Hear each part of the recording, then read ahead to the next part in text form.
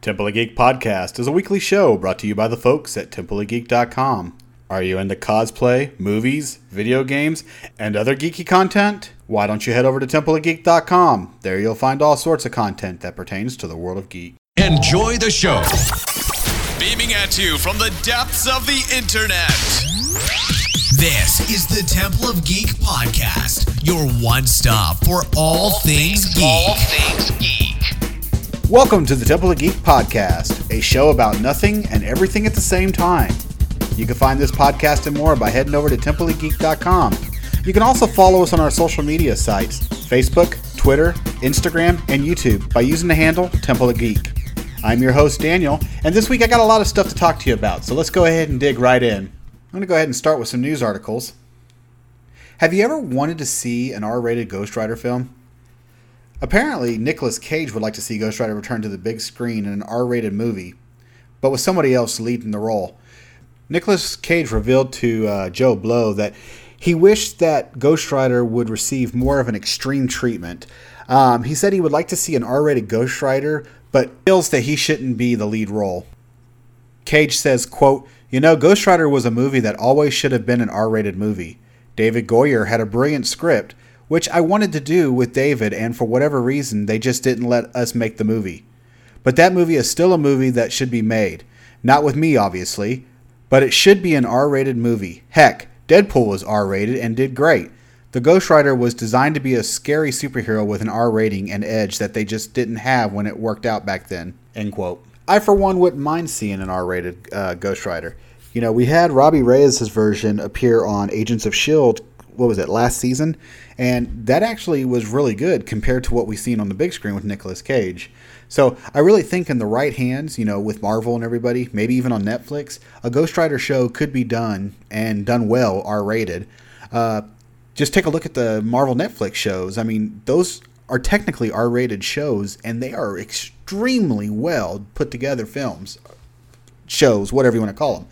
But a Ghost Rider movie would actually be really awesome to see, and I agree with Nicolas Cage. I mean, he was good for the time, but it's time to move on to a different actor, and let's see what else someone can do with the role, if they decide to go that route. Sticking with Marvel just for a bit more, Disney and Marvel Studios have confirmed some more cast for Marvel's Captain Marvel. That's kind of fun to say, Marvel's Captain Marvel. Yeah, I wonder if that's what the title's going to be. But anyway, the casting announcement that has me really excited is the return of Clark Gregg to the big screen, aka the Marvel Cinematic Universe. Now, for those of you who are in the know, Clark Gregg played the character Agent Coulson, who died in the first Avengers movie about 8 years ago. Since then, Coulson has been brought back to life on the small screen on ABC's Agents of S.H.I.E.L.D., where he's been successfully running a show for the last 5 seasons. But sadly, the Avengers don't know he's alive, or at least we're led to believe that. You know, I still have the firm belief that Tony Stark knows he's alive somewhere, but we'll get to that later. Now, the cool thing is Captain Marvel takes place in the 90s, so it's going to be pre-Coulson's death. So we're going to see a younger Coulson in the Captain Marvel universe. Now, do I want to see Coulson brought back to the Marvel Cinematic Universe? Heck yeah, I do. I mean, Coulson's one of my favorite characters on Agents of S.H.I.E.L.D. He was one of my favorite secondary characters in the Avengers movies. So to see him brought back to live action makes me really happy. But I would actually like to see him brought back to the MCU proper. Since he's already in existence, let's end Phase 3 or 4 or whatever phase we're on with the Avengers finding out that Coulson's still alive. Some of the other cast members that they announced are Samuel L. Jackson. He's going to return as Nick Fury. And Guardian of the Galaxy's Lee Pace and Djimon Hounsou. I'm sorry if I butchered that name. They're going to both be returning as Ronan the Accuser and Korath the Pursuer. That means that Ronan the Accuser is going to get some more backstory. He was touted as probably one of the worst Marvel villains. Not really one of the worst, but he didn't really have that, you know, charismatic personality like, let's say, Loki or even the Vulture had in Spider-Man Homecoming. So I think it's kind of cool that they're going to give these characters a second chance to kind of maybe flesh out their story a little bit more and probably make them a little bit more likable. It's going to be interesting. Not much else is known about Captain Marvel, except for these little bit of announcements that they make, and some of the stuff that we've been seeing leaking from the set, like her costume and things like that. It does look like Captain Marvel is still on track to be released March 8th of 2019, so that's going to take place right after Ant-Man and the Wasp. So we'll have more news as soon as that stuff breaks. There was a little movie that debuted last week by the name of Ready Player One, Steven Spielberg's newest blockbuster. It actually took top place this weekend with an estimated 4-day total of $53 million. What's kind of cool about that is they were only projecting a $45 million debut. So that means that word of mouth has actually helped basically beat this expectation by $10 million. It opened in China to a $61.7 million, which is the studio's biggest opening there. So the film's sitting at $181.2 million worldwide. That's pretty damn good, actually, for a movie that, was based off of a book and that a lot of people didn't really have faith in, because when you asked people about the book, they either loved it or hate it because of the different references that were in the book. Some people felt that the book was very nostalgic heavy, while others loved the fact that there was so much nostalgia in the book. So the movie was good. And that's actually going to lead me into tonight's main topic. I want to kind of just briefly talk a little bit about Ready Player One and kind of just talk about some of the differences between Ready Player One, the movie, and Ready Player One, the book. So let's begin. Here are my thoughts about Ready Player One. It was good. I was actually pretty impressed with the movie. I didn't know what to expect going in, and I know that's kind of weird considering that I've read the book 3 times. But I know typically that movies that are translated from books don't really get the proper treatment on film. And that was one of my big concerns going into the movie, was that I wasn't going to get the story of Ready Player One on film. Now, I knew Steven Spielberg had it, and I wasn't really too concerned. With the fact that Steven Spielberg was behind the lens, I knew we were going to get a pretty decent story. So I wasn't concerned about, getting a pretty decent story. My concern was I going to get Ready Player One? And in essence, I did get Ready Player One. It was a really good movie, and it held the spirit of the book. I mean, the spirit of the book was there. It was, I'm not going to say a perfect movie, but it was a really damn good movie. The special effects looked fantastic. Oh my God. I just could not believe the visuals in that movie. The human world, they made sure that the human world was as bleak as possible, not interesting, but when you got into that virtual world, it made you want to stay there. And that's I think that they did a really good job explaining why these people are, wanting to go back continuously to the Oasis. The characters were, they were a little one-dimensional. It was your typical tropes from a movie. You had your big bad guy, you had your hero, you had your female girlfriend love interest, and you had his best friend, and you had the 2 other background characters. So the characters themselves were just your typical, 80s superhero, or not really superheroes, but your 80s heroes from, back in the day. It wasn't anything special. It wasn't anything new. The bad guy, which was Mr. Sorrento, he's your typical bad guy. Ben Mendelsohn played him really well, but again, he was just your typical bad guy, head person that wanted to take over the world type guy. So, there wasn't anything new on that part. Now, the music was great. Alan Silvestri did a really good job scoring that movie. It made it feel like a typical John Williams piece. I know Steven Spielberg typically works with John Williams, and he's worked with Silvestri before in the past. But, typically when you think of John Williams or Steven Spielberg, you think of John Williams. So seeing that Spielberg went with Silvestri was kind of weird to me, but after hearing his score, I can understand why. The music fit perfectly with the movie. Each character had their own little theme, kind of like what, similar to what John Williams does with his character pieces. And it flowed together with the movie very well. I will definitely be picking up the soundtrack as soon as I can, get my hands on it. So, yeah, the music was great. Special effects were great. The movie was great. If I had to give the movie a rating, I would probably say it was a 4 out of 5. Not a perfect film, but definitely worth going out and seeing. So, with that out of the way, let me talk a little bit about the differences between the movie and the book. Now, this is going to be very spoiler heavy, so if you have not seen the movie yet, please stop this recording now, come back when you get done watching the movie, and then you can hear about all the differences. Basically, what I'm going to do is I'm going to explain some of the parts that happened in the movie and compare to them to what happened in the book, so just that you can kind of get an idea of what the difference was between the two different mediums. So here we go.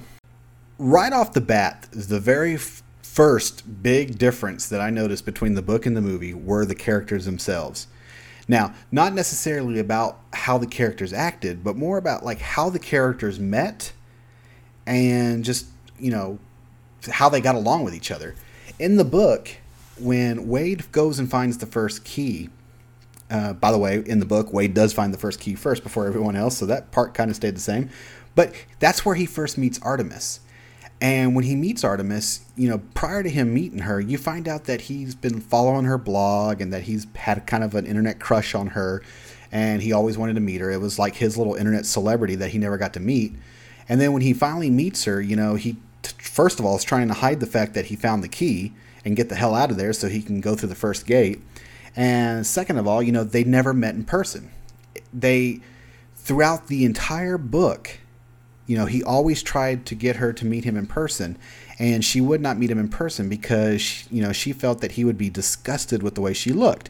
Now, the movie followed the book pretty closely with the whole fact that she had a birthmark on her face. In the book, it goes into details about how she just didn't feel comfortable with the birthmark, and it made her feel like very self-conscious about herself and stuff. And I don't feel like the movie did a really good job with that, especially the fact that they met in the middle of the frickin' movie. They didn't even have a chance to keep the mystery of who this girl was. Now, I understand it's because they wanted to show the actors off and all that stuff. I get that, and I get the storytelling part of it, but I don't know. I just felt like that part should have been followed a little bit more closely to the book. I mean, it helped keep you in suspense about who these characters were. And it's also the same with H. H, you don't find out that she's a she until the end of the book when her and Parzival meets for the first time. He finds out that she's a young African-American woman that's been driving around in an RV so she could stay on the run. And, yeah, they kind of did that in the movie, but again, I mean, it was just kind of a rush deal. They actually went into details and explained that why she pretended to be a male online was because she felt that males, white males especially, had a better opportunity than African-American females, or African-Americans for that matter. So, she pretended to be a white male so she can afford herself better opportunities. And, you learn all this in the book, and they didn't really go into any of that in the movie. Shoto and Daito. In the movie, Shoto's named Sho. I don't know why they made that change, but they did. So, Daito is his friend, and Shoto and Daito in the book, they were a little bit closer to age. They weren't years apart, but they were a little bit closer in age. But in the movie, they made sure that Sho and Daito were, basically years apart. I mean, Daito probably was in his young 20s, and Shoto was 11. So that kind of threw me off a little bit too. And also, spoiler alert, Daito doesn't die in the movie. So the high five lives throughout this entire movie, which is a drastic difference from the book. In the book, you find out that trying to get the Jade Key, Shoto and Daito get into a battle with the Sixers, and the Sixers actually break into his apartment and throw Daito out the window while he's playing the game, which causes, basically him to die and his avatar to die. But you didn't see any of that in the movie. Daito and Shoto in the movie were basically just background characters, which isn't bad, and I understand it's a 2-hour movie and you're trying to cram as much as you can in, but I don't know. I just felt like they probably could have done a little bit more with them.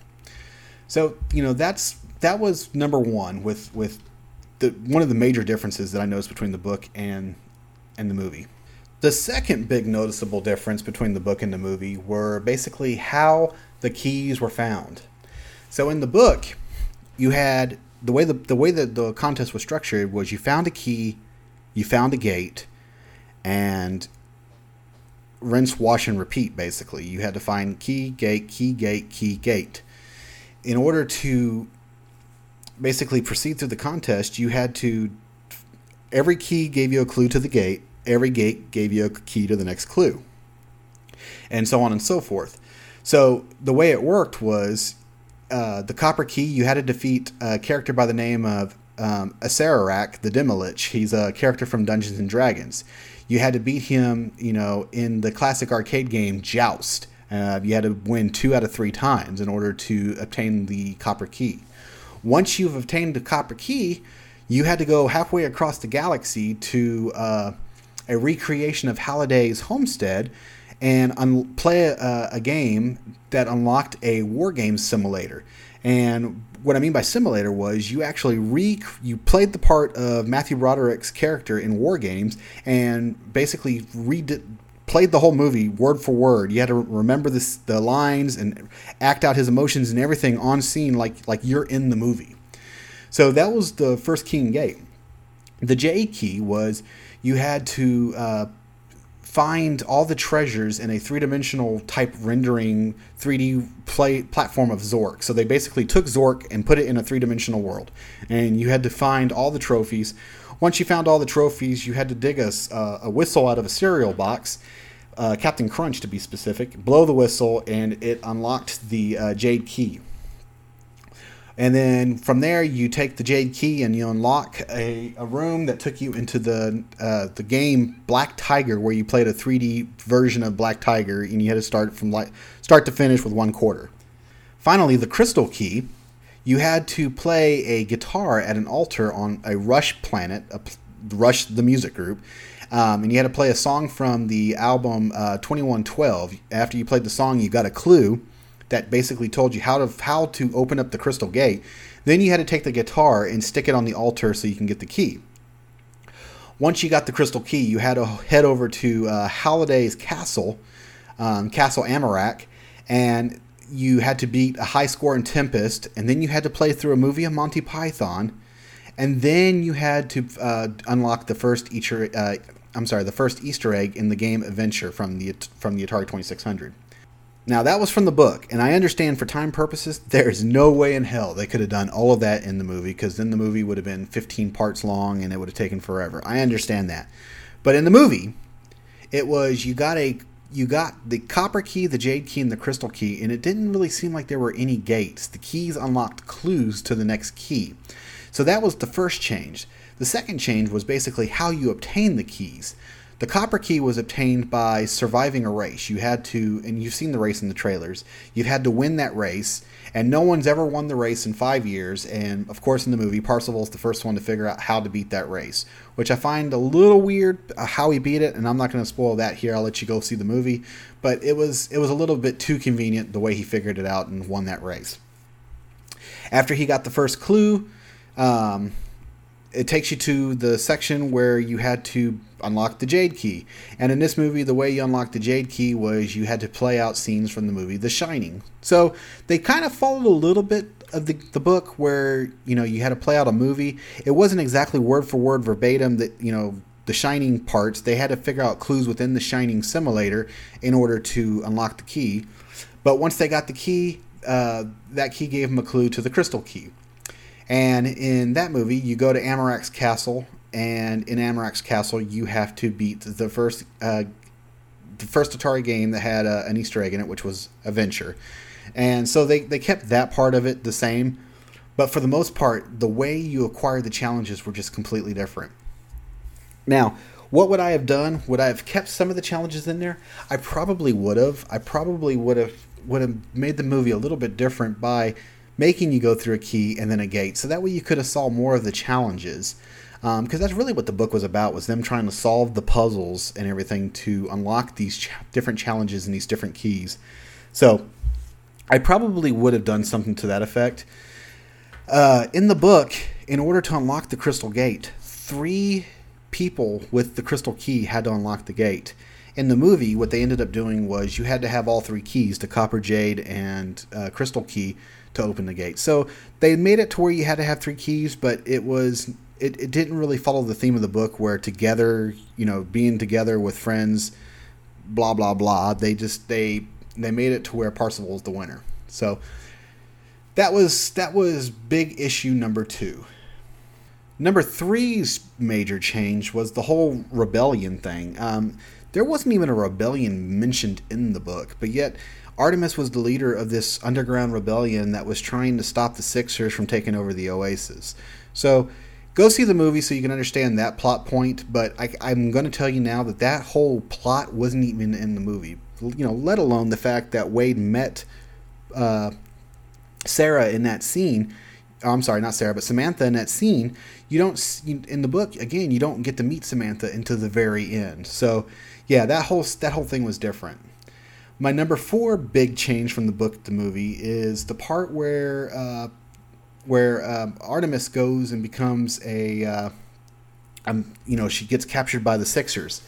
In the book, it was actually Parzival, and Parzival allowed himself to get caught by basically forging his identity and pretending that he acquired a massive amount of debt that he's never paid off, which basically caused them to come collect him to work off his debt.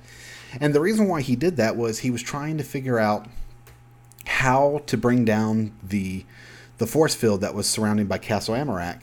And so in the book, he gets captured, and for 8 days, he's behind enemy lines, hacking into their computers and getting as much intel as he can. He gets the intel from about Sorrento blowing up his mobile home and killing his aunt. He collects intel about how they killed Daito. He collects information on the spell that they're using to cast the force field over Castle Amarak, so he can get the clues to bring on how to basically bring it down. And then he sets up a whole little chain of events to actually bring down the force field, which was actually kind of cool. But in the movie, Artemis is the one that gets captured, and she gets captured because the Sixers actually raid their location where they're at, and she forces Wade to keep going because she says that you're going to be the winner and you need to win this, blah blah blah blah blah. And she keeps herself behind to basically save Wade and gets captured by the Sixers. And they do kind of the similar thing, except the one thing I didn't like was they kind of made her a damsel in distress in this scene, where in order for her to get out, Wade and company had to come rescue her, which Artemis wasn't really that type of character in the book. So I don't know why they went that route in the movie. But they did, and, it wasn't a bad scene. It's just that, the tropes of the damsel in distress, I think, should be far and away, nowadays in movies. So I don't know. That part I didn't agree with in the movie because, again, Artemis was I felt a strong character in the book, and I don't think they really did her justice by doing that to her in the movie. Big change number 4, and this happens very early in the movie. In the book, Parzival's aunt hated Parzival. The only reason why she was allowing him to live with her was because she collected his food vouchers and stuff, so that way she can feed herself or whatever. And then anytime he would bring any type of technology home, she would take it, steal it from him, and go pawn it so she can get some money. She was just a big loser. But in the movie, they made it out that, Parzival loved his aunt, and his aunt kind of loved him. She was still married to or dating a dick boyfriend, but they kind of had feelings, for each other, that they actually liked each other. So that's not a major issue, but it was just, it kind of was distracting for those who actually read the book and knew what they were, or thought what they were going to expect there with that relationship, but got something else, got something completely different. So that was change number 4. Change number 5 is really short and, just pretty much the location. In the book, it starts off in Oklahoma City. That's where Wade's from. And then he ends up migrating over to Columbus, Ohio. In the movie, they just basically start right off in Columbus, Ohio. So if you read the book, you're going to find out that the Stacks were actually located in Oklahoma City and don't really play any major part except for, the fact that they blow up later. But in the movie, they actually used that location as an introduction to Wade, as well as the final climactic finale to the movie. So that was a little change. That was a little different to me. Man, now that I'm sitting here talking about this, I'm thinking about all the differences. Difference number 6, Ogden Morrow. So in the book, Ogden Morrow, he played a character, or his avatar in the Oasis was the great and powerful Og. And when the characters see him for the first time in the game, was invited to his birthday party, and the Sixers, of course, raid the birthday party and all that stuff. Well, you don't see Ogden Morrow too much in the movie, except for when you see scenes between Ogden and Halliday talking about, you're seeing the flashback scenes from Halliday's memories or whatever.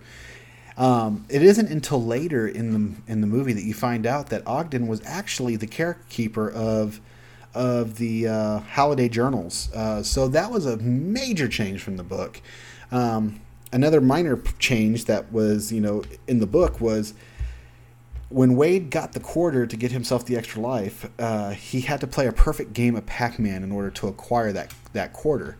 But in the movie, he had a wager with Ogden, who at the time he didn't know was Ogden, and won the wager, so Ogden gave him a quarter. So in the movie, it made it out that Ogden was kind of manipulating the game from the sidelines more than what he did in the book. In the book, Ogden actually, was staying out of the game as much as he could, and the only time he intervened was at the very end when the Sixers were cheating and basically put the castle inside of a force field. So he went and rescued all 4 of the remaining kids and brought them back to his house so they can, get back into the game and continue on with the contest. That was the only time he interfered in the game. But in the movie, he seemed like he was interfering by, working with Wade indirectly at the Halliday journals, kind of keeping an eye on what Wade and company were doing, and helping Wade out by giving him the quarter and things like that. So it's not a major issue, not a major difference, but it's still one that should be pointed out. Another major change, and this one was kind of big for me, was the character of IROC. In the book, he was basically described as a poser gunter. He was someone that just... He wasn't really a true gunter. He didn't really understand the pop culture. He didn't really know everything that H and Parzival knew. He was just one of those guys that, basically Parzival didn't like, but H kind of kept him around because, he considered him not really a true friend, but just kind of considered him an acquaintance, and he liked to have someone there that he could make fun of and things like that.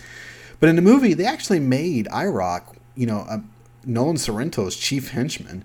IROC was actually in a pretty good chunk of the film. And he actually kind of got annoying towards the end. He was funny, but I didn't like his character in the book, and I didn't really have any love for him in the movie. So I don't know. It was a change that didn't bother me, but I could have done without. I mean, Nolan Sorrento was enough to be, enough of a bad guy to, carry the movie by himself. There was no need to have IROC as a henchman. And then speaking of henchmen for Sorrento, in the real world, he had another henchman by the name of Fanal Zandor.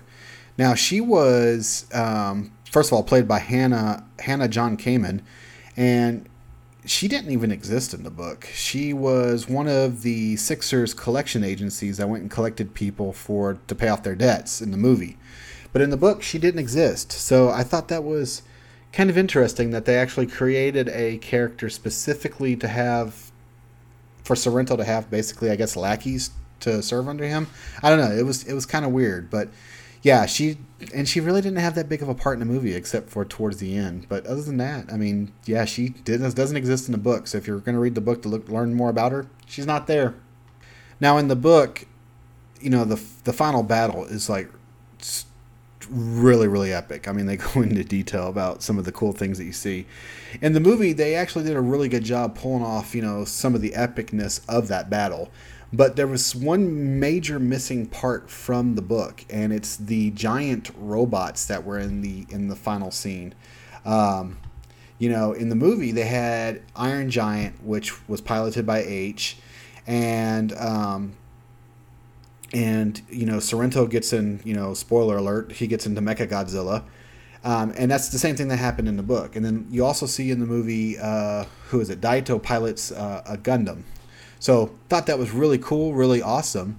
But some of the things that you're missing from the book was like Parzival piloting Spider-Man's Leopardon from the 70s Japanese television show. And then there was Transer Z that was piloted by Artemis. It's a character from Mazinger Z. In the book, H actually piloted the Gundam. And Shoto piloted a robot by the name of Raiden. It's from a property called Brave Raiden, and I'm not too familiar with it, but, you know, it was supposedly Raiden was this huge, big-ass robot. So you had these 4 major robots from, you know, Parzival's team versus Mechagodzilla, the 5 Lions of Voltron, and then multiple other characters from Neon Genesis Evangelion. So that would have been really cool to see that on screen. I know that they probably couldn't get the rights for all the characters, but it just would have been so amazing to see these robots just battling it out like they did in the book. There are many other changes from the book in the movie. I would totally recommend that you go see the movie and then listen to the book, or, you know, purchase the book to read. Both properties are really good in their own rights. The movie, like I said, was really good, and I really appreciated the movie for what it was able to pull off. And it was a really good movie in its own right. The book, on the other hand, I'm always going to love the book. The book is probably one of my top 3 or 4 favorite books of all time. So that it will be a book that I will continue to read, you know, probably forever. But I totally recommend both of them. Give them both a chance. They're both, like I said, they're both have their own merits. They both tell their own versions of the story, and they're both really good. So the film is great. The book is great. I recommend both. So now that I've gushed for the last, 20 minutes about Ready Player One, I want to kind of finish out this episode talking a little bit about some of the ongoings on our website. First up, if you haven't been to our website in a while, we just recently posted some of our galleries from WonderCon. And there's one gallery I kind of want to send you to directly that you should really totally check out. And I'm going to provide the link in the show notes here as soon as I get this episode posted. But we sent one of our photographers, Jose Vasquez, to WonderCon with his Infinity Gauntlet. And while he was there with his Infinity Gauntlet, he decided to take some pictures with the various cosplayers dressed up as different Marvel characters. And basically, well, you're going to have to go to the site to check out these photographs. Again, like I said, I'll share the link in the show notes of this episode. So please, why don't you go over there and give those photos a view. And then, you know, while you're also at it, head on over to Twitter and you can go ahead and talk to Jose yourself by tweeting him at Reflector90. Also, a new episode of Daniel's Toy Chest has been put up recently. In this episode, I reviewed the Mega Construx He-Man and Skeletor minifigs that came out too long ago. And I'm going to have to say, I never knew Mega Bloks actually got cool. So check out that episode. It's up on TempleOfGeek.com right now. And you can also find that on our YouTube channel. We just recently had an Instagram takeover for AwesomeCon over in Washington, D.C. You may know the artist who took over our Instagram page. She goes by the moniker Butternut Gouache. So I want to give a big shout out to Aaron Leffler. Thank you for helping us out and throwing up some of the cool pictures that you did. It was really awesome, and we had a lot of blast watching you have fun. And finally, Retro Rebel Podcast is getting ready to celebrate their 50th episode. That episode's going to drop this Thursday on TempleOfGeek.com. So stay tuned to TempleOfGeek.com for that episode and more. Well, I think that's about all the news I can provide to you today. Thanks for joining me on this episode of Temple of Geek Podcast. If you have any questions or comments, feel free to email me at info@templeofgeek.com. You can also find us on social media by heading over to Twitter, Instagram, Facebook, or YouTube and using the handle Temple of Geek. You want to help our show out? Head over to iTunes and Stitcher and give our show some ratings, especially those 5-star ratings, because those ratings will really help our show and also give others a chance to find out how fun our show might just actually be. Did you like this episode? Then why don't you head over to TempleOfGeek.com. There you'll find all sorts of content that pertains to the world of geek. Thank you for joining me on this episode. I've been Daniel, and I'll see you next time. Please follow us on Twitter at Temple of Geek. Follow us on Facebook at facebook.com/Temple of Geek. And remember to visit templeofgeek.com, your one stop for all things geek. Goodbye. This will conclude our transmission.